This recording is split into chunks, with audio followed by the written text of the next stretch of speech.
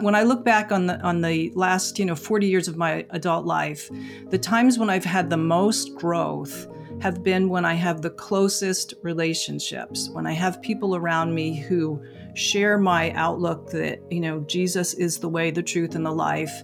And then we encourage each other, we speak truth to each other, we challenge each other, and yet we love each other. There's no backing away from having those hard conversations or from dealing with conflict with each other. And when we can do that, honestly, truthfully, respectfully, I think that there's a way that it just buoys us up. And, it's not just feeling loved, it's feeling supported, it's feeling connected, it's feeling like I don't have to do this alone.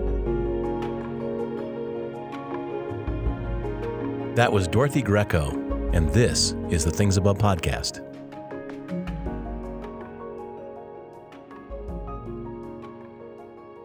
Well, today's guest for a Things Above conversation is Dorothy Littell Greco. Dorothy is an author. She writes about marriage, parenting, leadership, and the intersection of faith and contemporary culture for Christianity Today, Missio Alliance, MOPS, and many other publications. She's a member of Redbud Writers Guild and the Pelican Project. Dorothy's also worked as a professional photographer for more than 30 years. She and her husband, Christopher, are passionate about helping others walk in health, wholeness, and joy.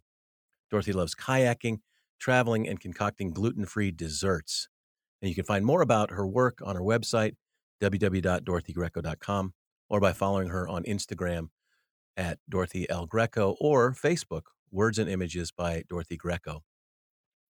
So, Dorothy, welcome to the podcast. Thank you. I've been looking forward to this conversation for a long time.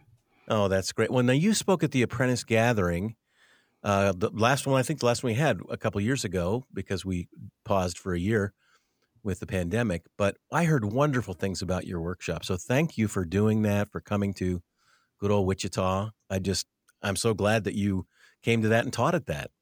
Yeah, it was a very fun experience. Like doing an intensive with married couples is you can really go deep fast. And I think that everybody was very willing to follow me. So I really enjoyed it. Oh, that was great. Well, just a shameless plug to our listeners that a reminder that we do have the Apprentice Gathering coming again this year, September 23 through 25.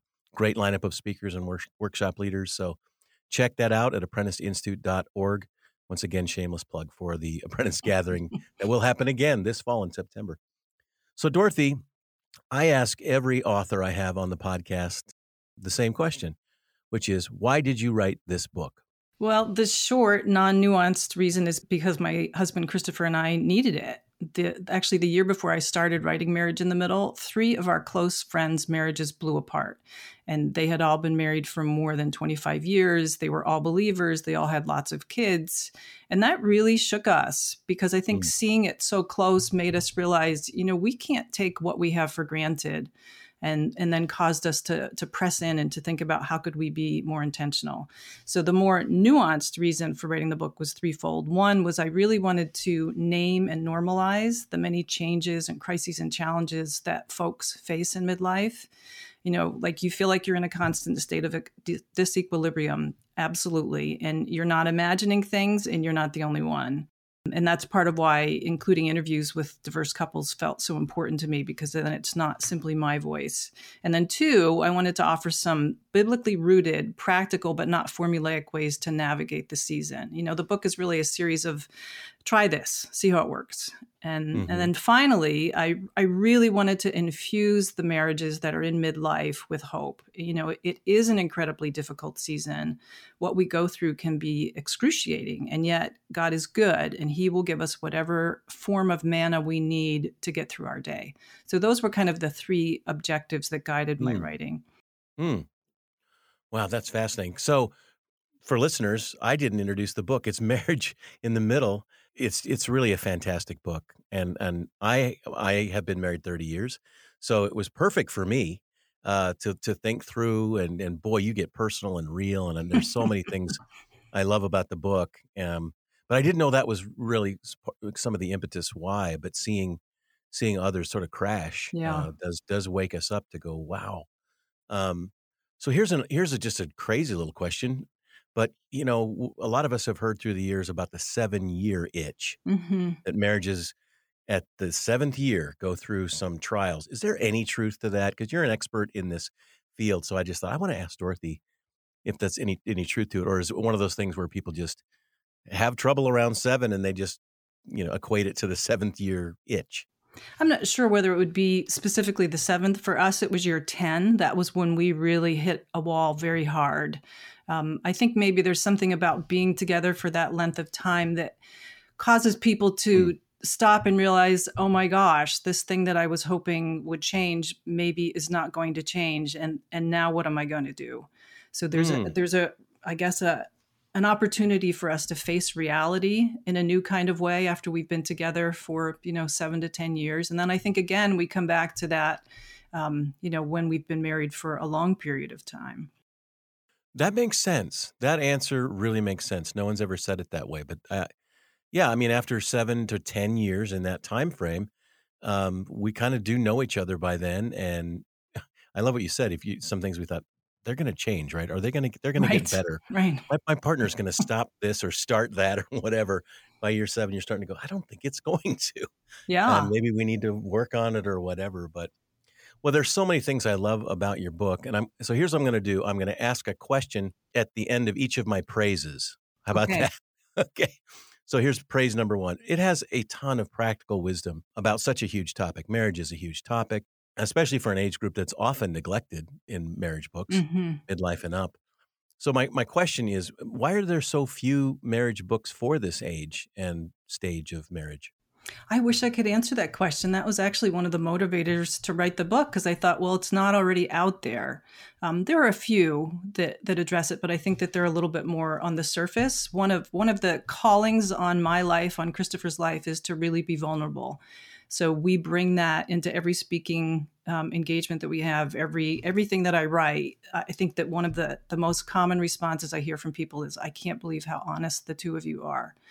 So bringing that to the table, I think is meaningful. And oftentimes my guess is folks assume that if you've been married for 10, 15, 20 or more years, that you know everything that you need to know, that there really aren't any ways that you can continue to grow. There's nothing that needs to change. And I guess my experience in coming out, I'm 60 now, so I'm sort of at the tail end of midlife, is that this was an unprecedented season, that the challenges were unexpected. They were overwhelming. They felt in some weeks, some months, that they were nonstop, just one after another. So rather than assume that folks know exactly what's going to happen and how to handle it all, my experience has been the exact opposite, that actually nobody really talks about this. And so to face these kind of challenges that cause so much disequilibrium, I think then that adds a layer of like shame or confusion on, because we feel like, well, nobody's talking about this. So does everybody else know what they're doing? And I'm the only one. So we wanted to make sure in writing this book that folks knew they're not the only one. Mm-hmm. Okay, you've used a great word a couple of times now, disequilibrium. Unpack that one for listeners, because you use it in the book as well. But what do you mean by that, and how does it apply to this subject? Yeah, I don't know if I'm sure that some of your listeners are familiar with a Bosu ball, whether they have one at home or they use it at the gym. And it's like a big ball that's cut in half, and the half that's closed is hard. And you can either use it by standing on top of it, so it's a little bit squishy, or you can flip it upside down, and then you have to work a little bit. When I started using the Bosu ball, I could do like 3 squats, and then I would fall off and I'd get back on and I have to start again. And it occurred to me, it was, I think, right about in the middle of writing this book, oh my gosh, this is exactly what midlife is like. There's, we think that we know what we're doing. We think that we're steady, but then as soon as we take our eyes off of something that's fixed and steady, we can just completely fall off or get dumped off, and it involves an incredible amount of core or central work in order to use the Bosu ball well. Mm-hmm. So I think that's what I mean when I say disequilibrium. Things are changing rapidly. Our relationships are changing. Our jobs might be changing. The way we experience our spirituality might be changing. And if all of that has been fixed for a number of years, it can suddenly feel like, what the heck is happening? Okay. So I do some yoga, and there's some of the sessions I do are balance days. Yes. and I find out how wobbly Yes. I am in certain poses. Like, oh, that tree pose. I'm wobbling today. So it's about balance then, right? It's about that inner core strength to deal with the feeling imbalanced or the wobbly. Is Yes, that right? and seeing something, because for me, in order to do this, like what I had to do is find a fixed spot on the wall, not watch somebody else who was moving, but choosing something that is immovable, which to me, of course, is Jesus, is my relationship with God, because he Hmm. doesn't change. And that being fixed in that way and paying attention to where am I weak, where am I off balance, and then making like fine adjustments all the time, that's midlife. Wow, you know what? So in yoga, because I think it's probably a Hindi word, but it's a drishti. Drishti is that single point you look for on the wall Hmm. that keeps you balanced. So I happen to know because I have a yoga teacher. She's a Christian, but she uses the word, Yeah. find your drishti. That's really interesting. Yeah, and so yeah, but I love what you're saying because Jesus is the one who's stable. And hey, it relates to this podcast, right? Why are we called to set our minds on things above? Because it brings us the balance within the disequilibrium of daily life. I just shamelessly plugged Absolutely. this podcast. Yeah. That was so subtle that I dropped that in. Vulnerability is great, and I do think I'm so glad to hear that you guys made a vow to do that in your presentations, and the book certainly does it. And I just think it's boy, I don't know exactly how to describe it, but I know that when it happens in the right setting, it disarms. People feel okay to talk about something, when Mhm. they're vulnerable. I had a student years ago, and when his first church appointment was in a small Kansas town, and he was meeting with a bunch of older pastors, and they were all pastors of local churches in the town, and he was new to the group, and they welcomed him in. And one day they said, well, we sometimes like to share, our challenges and struggles. And so they went around and shared things like, sometimes I get angry at, the, my elder board, and sometimes I get disappointed at the people in my church who aren't committed. And I went around to this student of mine who really had learned about vulnerability and honesty. And he just went, I still wrestle with lust sometimes. And he started just sharing his challenges. Yeah. And I'm sure where this is going, Dorothy, Yeah. but suddenly all these guys just opened up because it was Yes. like, okay, I guess it's safe. We can talk about, and your book does such a good job of that. And I think the choice to have these interviews with these couples who are also really vulnerable, it helps with that as well. Well, my second question on this, or second praise really, is your book isn't shy in addressing the real challenging things, unmet expectations, the deep disappointments, the hard issues. I mean, you just don't avoid them at all. No. Troubles with our children, mental health issues, ailing bodies, aging parents, employment. I mean, it's just you cover so much. And you even talk about menopause, right? The Mhm. change for women and lower testosterone and related issues for men. And so it's like, wow, I mean, you really get real. I think you've started to answer this, but say a little bit more about why you chose to get into the nitty gritty. Well, I think that if we stay on the surface, it doesn't really serve anybody. And whether that's, in the context of a confession, we can make a confession along the lines of, I spent too much time on the computer last night. Or we can say, I spent 3 hours watching pornography last night while you went to bed. So, which one is going to have the bigger payoff? The second one. Hmm. I think the more specific and the more honest we are about where we are in life, about how we struggle in life, about the doubts that we have, about the things where we've failed, it does give other people permission to also be honest and to also say, yeah, me too. And there's something profoundly powerful about that. I think that it joins us together. It helps us to not feel so alone. Um, and honestly, I think that if we fail to be that vulnerable in those kind of ways, I don't think that we're going to grow as much as the Lord means for us to grow. I really do think that there's something about that level of disclosure. I'm not talking about being inappropriate by any means, but really being honest about the places where we're having a hard time. Not only does it invite other people in and help us to be known by them, But in that process, when somebody knows us and they know our sins, they know the places where we struggle, and they still love us, there's something about that that is just really, really powerful, and I think can help bridge some of the places where we may, routinely struggle. Yeah. Oh, I think one of the keys to what you just said is, and they still love us. Yeah. I think in my experience, I think that's the case. I have a friend of mine who's a therapist. I asked him this question because I read an article that said that, now, I'm going to get your thoughts on this too. This article said that if if a person goes to a counselor or therapist, which I recommend, it's Hmm. wonderful, right?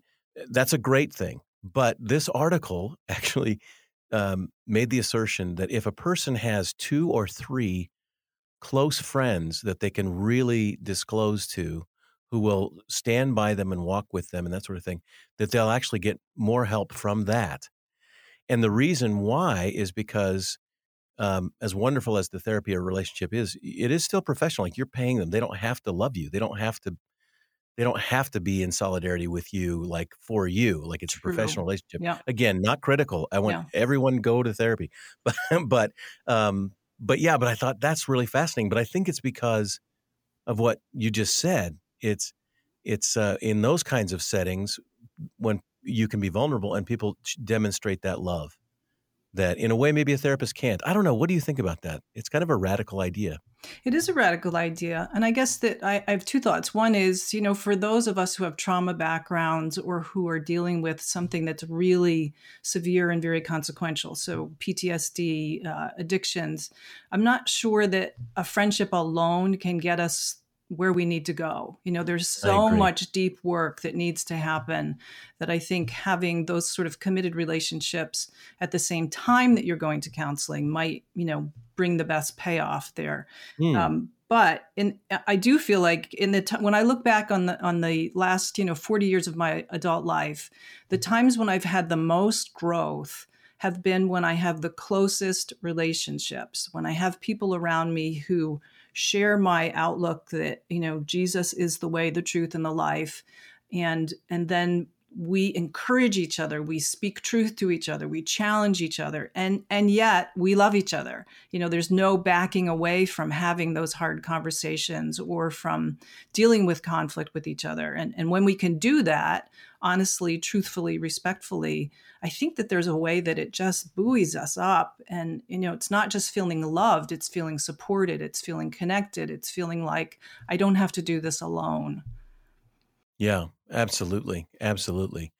And it's, yeah, that's the big thing, right? You're not having to do it alone, and particularly like you said, if it's a group of people who share your faith experience too, because I found that's so important as well. Well, let me ask a question, and this one comes from our mutual friend, Dr. Jeff Bjork. And I said, what would be a good question that would be more broad, not just about specifically the book, but what, all the stuff that Dorothy knows about marriage in general. And this is Jeff's question. He says, how would your idea of telos or telos, uh, which is the end, you can unpack the word a little bit, but how would your idea of telos be useful for people of any age, whether married or single or divorced or widowed, or what it is? How would that idea apply to that? So maybe you should start with telos, right? And then talk about how it applies in general. Yeah, and maybe I'll just back up for 30 seconds and say that Jeff is one of those people. He has been one of those people in my life since high school who has been a consistent and Oh, faithful wow. friend. So, yeah, hat tip Me to too. him. So telos is a Greek word, and it's not one that many of us, will fold into our language. But what it essentially means is the process of moving towards an end goal. It's an intentional process. So it means like our ultimate destination, how we get there, and how we treat those who are with us. It's if you think of it, it's like a guiding purpose. Um, and I think telos is important because we, at least in America, we are very driven. We're very focused. We have a lot of goals about many things, including our finances, our professional work, maybe our fitness goals, our 401k. but we don't always have that same kind of focused intentionality about where do we want to go as a married couple. And obviously you don't have to be a married couple to take on this mindset, but it's thinking about who do I want to be ultimately, and how is every part of my life working together to get me there. It's an organic thing. So if your telos when you're in your 20s might feel very different than your telos when you're in your 50s. But most of the time, there's a through line. There's something that's connecting who we are and where we've been, because I think that that's how God works in our lives. He redeems every single thing that has happened to us that's been difficult. He gives us a reason. He gives us a motivation. And then he calls us out and says, will you partner with me? Will you be part of this endeavor that I want to bring into fruition during this time period in this place? And that could be as simple as working at a food pantry one day a week and getting to know the people in your neighborhood and, just making relationships with them. It could be volunteering at an animal shelter. And it could also be something more substantial, like, moving overseas and feeling like you want to develop relationships with people from a Muslim culture. So there's many, many different telos, and each one of us, I believe, have our own unique telos. And then we have our telos that as a married couple we have together. And my feeling is that every single couple can uniquely serve the greater good in some way. I don't think that our telos should simply be about having a healthy marriage. Like, that's great, all for that. But I think that there's more. And I think that the Lord is calling us to more. And I think that he calls people who are single, people who are widowed, people who are divorced. Like, we all have a calling that the Lord is asking us or inviting us into. And how we respond to that, and over the years, is what our telos looks like. And how do you discern that? How would a couple? Let's assume, as you said, obviously having a good marriage, that's sort of a basic. But beyond that, how would a couple discern what their telos would be beyond that? Yeah, I think that one of the ways to look at it is, where do you come alive? What brings you like tremendous joy as you do it together? So in the book, I tell this story that years and years ago, maybe 25 years ago, we were newly married. Christopher and I took a team of people from our church into a local prison for Easter. And we just so enjoyed it. We both came away and thought, I want to do that again. Unfortunately, we were a little bit too honest in that time period, and they kicked us out of that prison and said we could never come back. So I have the unique, yes, I'm not sure that many people would be able to say that they were kicked out of prison and we're never going to be allowed to come back. But we have since moved and we're closer to a different prison. So as our youngest child went off to college 4 years ago, we both thought, okay, it's time. We can do this again. And so up until COVID started, we had been volunteering at a local men's prison and doing a chapel service. It's a very small thing, barely touches the needs that are there. But when we do it, we both feel very alive. We feel very connected to each other. We feel very connected to the people we're serving, and we feel very connected to God. So I think that those are all ways that we can sort of discern what are your skills, what are your abilities. It's another thing that I talk about in the book, that my husband and I are both really pretty terrified of power tools that have spinning blades. And for me, that's because my father cut off his finger once and he almost cut off his arm a different time. And so I just have a very profound fear of them. So we are not going to be volunteering at any, Habitat for Humanity building project. But, we love going into the prison. We love having conversations with people about their marriage, about their sex lives. We can really go deep, and that doesn't faze us at all. So again, it's, what are your abilities? Where do you feel most alive?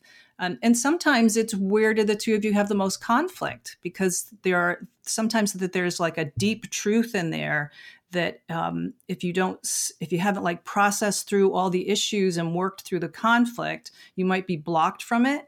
But occasionally we have seen that is the very place where you have the most conflict is the place where the Lord is calling you. Mm-hmm.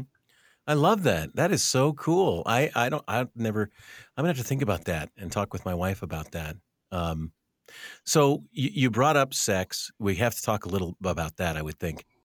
What is the secret to sexuality in marriage? Is there a secret, or what would you say is the most helpful thing that you've learned? Well, in the book, I talk about 8 characteristics of good sex. So would it be okay to just share those? Please, yeah. The first, I think, is oneness. And to me, that's, Genesis 2, the two shall become one. Good sex should help us to feel closer to each other. So after we've made love, there should be a sense of feeling more intimate with each other than before. And Christopher West, in his book, writes, sex isn't a reaffirmation of our marriage vows, which I think is just such a powerful way for us to think about what intimacy is. And then second, it would be mutual. Like there's no coercion. It needs to be desirable for both people. Paul's words in 1 Corinthians 7, where he talks about the husband and wife giving each other authority over our bodies and fulfilling each other's needs. And that was, just as radical then as it is today. But I think that that's a really important component of mutually fulfilling sex. The third I would think of is sacrificial, that if we care as much about our spouse's pleasure and about how they're doing emotionally, are they feeling connected as our own, that really increases the depth of marital intimacy. Exclusive, maybe an obvious one, maybe not, forsaking all others, that marital sex needs to be completely exclusive. 5 would be honoring and respectful, that we respect each other's limitations. A no means no. When you have a spouse who has a trauma background or is in the middle of depression, we have to really honor their journey. And there are times when we then have to just steward our sexuality.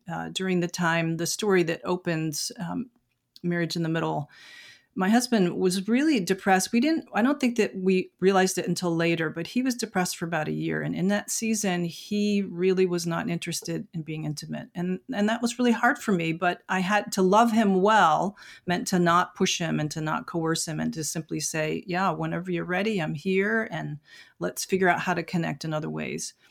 Obviously pleasurable, the way that God created our bodies, maybe in particular a woman's body, I think is indicative of the fact that he cares that it's pleasurable, which I'm so grateful. That was an important component.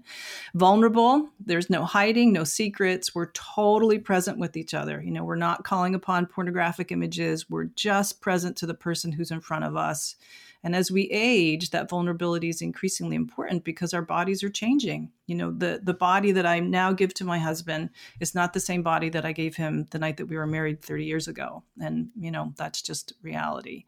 And then finally, healing. I think that when all the other characteristics are in place, marital sex can bring really deep healing to our wounds, and not just sexually related wounds. Early on when Christopher and I were married, there were times when after we made love that I just burst into tears, and I didn't even know what it was about, but it was as if somehow the intimacy and the vulnerability, the care that he was showing me allowed me to access some really deep feelings, and it was beyond words.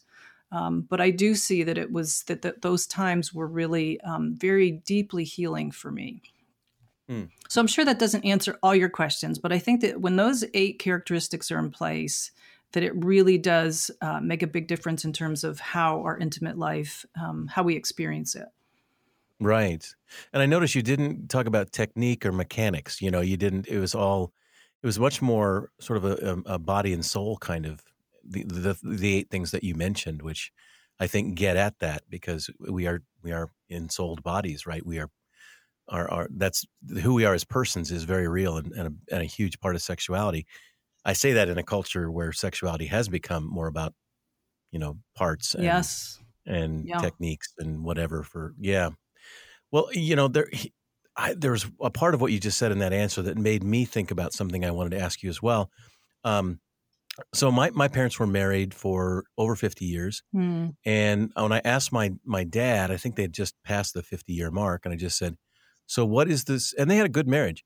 They didn't fight a lot. They seemed to really love each other, and so I got to see that, which is beautiful. But I said, what is the the key to a good marriage?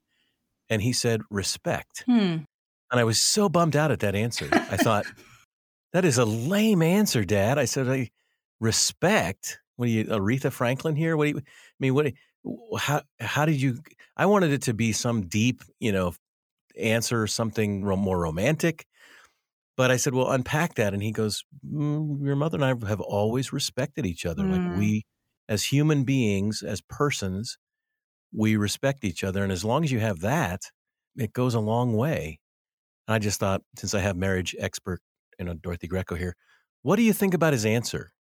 It's okay if you disagree with my dad, but I mean, or if you have a better answer. But I mean, what are your thoughts as I share that? Yeah, I guess maybe it's not so much a better answer; it's a different answer. I think that he's right. I think that respect is hugely important. I think for us, the ways that we've talked about it is forgiveness has to be in place. Really deep, profound, thorough forgiveness. That's been central in our marriage. And alongside of that, obviously, confession. So we're very quick to confess our sins, and not simply the obvious ones that the other person noticed, but I've been resenting you for the past couple weeks, and here's why, and I apologize, and I'm so sorry. Extending grace to each other. Again, as we age, boy, this grace thing is really important. In those moments when he doesn't remember that we had a conversation a week ago, and I feel like, you've got to be kidding me. We sat at this table and this is what we were eating, and this is how you responded. But that doesn't help for me to say that. What I need to do is be able to have grace and to say, yeah, this is only going to happen more as we age. And then really working towards having and showing unconditional love towards each other. And again, it's a lifelong process. I feel in some ways like I'm only just beginning. When I measure the ways that I love my husband against the ways that Jesus loves me or he loves the church, I think I'm never going to get there. But again, that's part of my telos, is that I want to be able to love my husband fearlessly, consistently, and in a way that helps him to feel known and seen and valued. So yeah, his answer was obviously more concise. Mine's a little bit wordier. Well, and I love putting them all together. Yeah. And yeah. I think there is great. I mean, I've never actually forgotten that when he said that. Mm-hmm. And life has kind of borne that out. I think the fact that Megan and I, we really do respect each other. Mm-hmm. Like I would never not treat her well. Mm-hmm. And I kind of feel like friends of ours who've gotten divorced, I felt like at one point, one of them stopped respecting the other one. But it's not the do all. There's all of those components of forgiveness and all that stuff. And respect, if you really unpack that, when we don't respect somebody, chances are there's probably bitterness, there's resentment, there's unforgiveness. So he's seeing it as a big picture characteristic. But if we distill it or break it apart, then there's probably more components of it. Mm-hmm. And I think, like you with Greek and Latin, I love words. And I think respect comes from the Latin that means to look again. I think it means us to look another time, like see the person again. And I think the more we really see someone, the more we have that real respect for who they are. It's like when someone feels unseen, or when I feel unseen somewhere, I feel like you kind of know it in your soul. Yeah. So the producer of the podcast, who's the sound engineer, who's listening right now to this, he's been courting. I love that word. He has a girlfriend, and I whenever he and his girlfriend are around, I said, "You guys still courting?" And they laugh at me. I just think it's a great word. It is. But as they're considering, they're being, their life together and potentially be getting married, and they're thinking about that, what would you say to someone in his and her phase? In terms of advice, you mean? I guess. I think, Christopher and I do a lot of premarital counseling, and I think we tend to go a little bit deeper than the typical, here's how to think about in-laws, here's how to think about finances. We talk a lot about expectations. What expectations are you coming into marriage with? And most of the time, we haven't really explored our expectations until the expectations get dashed and we feel disappointed. So that's always the place where we start, is what are you expecting of each other? And that, you can talk about that in so many different levels. What are you expecting of each other in terms of, are we both going to be able to work? Are we going to have kids? If we have kids, who's going to stay home? How many kids are we going to have? How many times are you expecting that we're going to have sex every week? I mean, it just goes on and on and on. And if we don't drill down into those things, then oftentimes we miss each other. So I think that that's one of the most important things that people can talk about, is what are your expectations for marriage? And then being able to say, oh, yeah, I think I can do that. Or, oh my gosh, that is so totally outside of my league. I'm not sure that I could ever give that to you.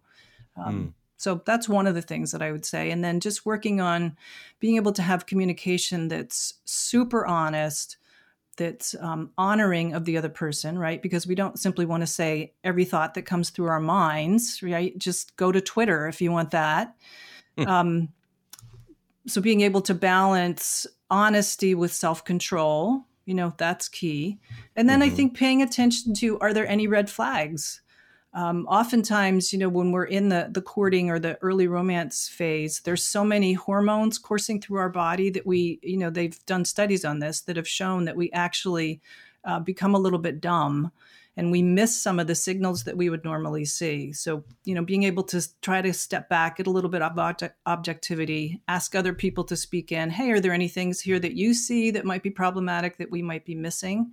I think those are all good metrics. And I'm sure with you as his father that he has probably done due diligence. Well, I'm sure I'm annoying is what it is that he has to put up with with a guy like me. Loves to ask questions, loves to get deep and, talk through and so forth. He'll appreciate but that's helpful, because I think a lot of our listeners are maybe in the age group that you and I are, Dorothy. I mean, we're having kids who are getting married, and so that's another phase for us. Some of us boomer types that are, heading into that world, watching our kids get married and enter into that life, and hopefully give them some kind of wisdom. But your book is so full of so many great things, and I love the style, I love the honesty. It hits all the right notes for me. For what a book should be on a subject like that, and a subject, as we said, that isn't talked a lot about, at least for that age group. And so I highly recommend it to everyone. Dorothy Greco, Marriage in the Middle. Go out and get that book and work it through with your spouse. Great questions, great things to work on together. So Dorothy, this has been fascinating. Thank you for being on the podcast with me. Yes, it was great, as I expected it would be, because you're a very good interviewer and you ask great questions. So hopefully we'll be able to do it again sometime. Indeed. Well, I'm sure you'll be writing another book because you are a great writer. And are you in the middle of one? Are you writing something now, or at the beginning of one? Maybe not the middle. Well, I've been kind of sitting on one for the past 4 years, to be honest with you. But now I just have to decide: do I have the fortitude? It's a pretty deep and difficult topic, so I'm just trying to discern. Lord, do you really want me to do this, and do I have it in me in this season to go ahead? So. Well, I know writers, we're weird, man. We have to have a lot of self-discipline to work through, be alone a lot, and live with our ideas for a long time. It's a crazy profession, but you do a great job, and I just really appreciate you, and blessings on you and your ministry. Thank you very much, and to you as well. Well, I hope you enjoyed this Things Above conversation with Dorothy Greco. I did. Fascinating stuff. She is an expert on marriage, and that was just such good stuff.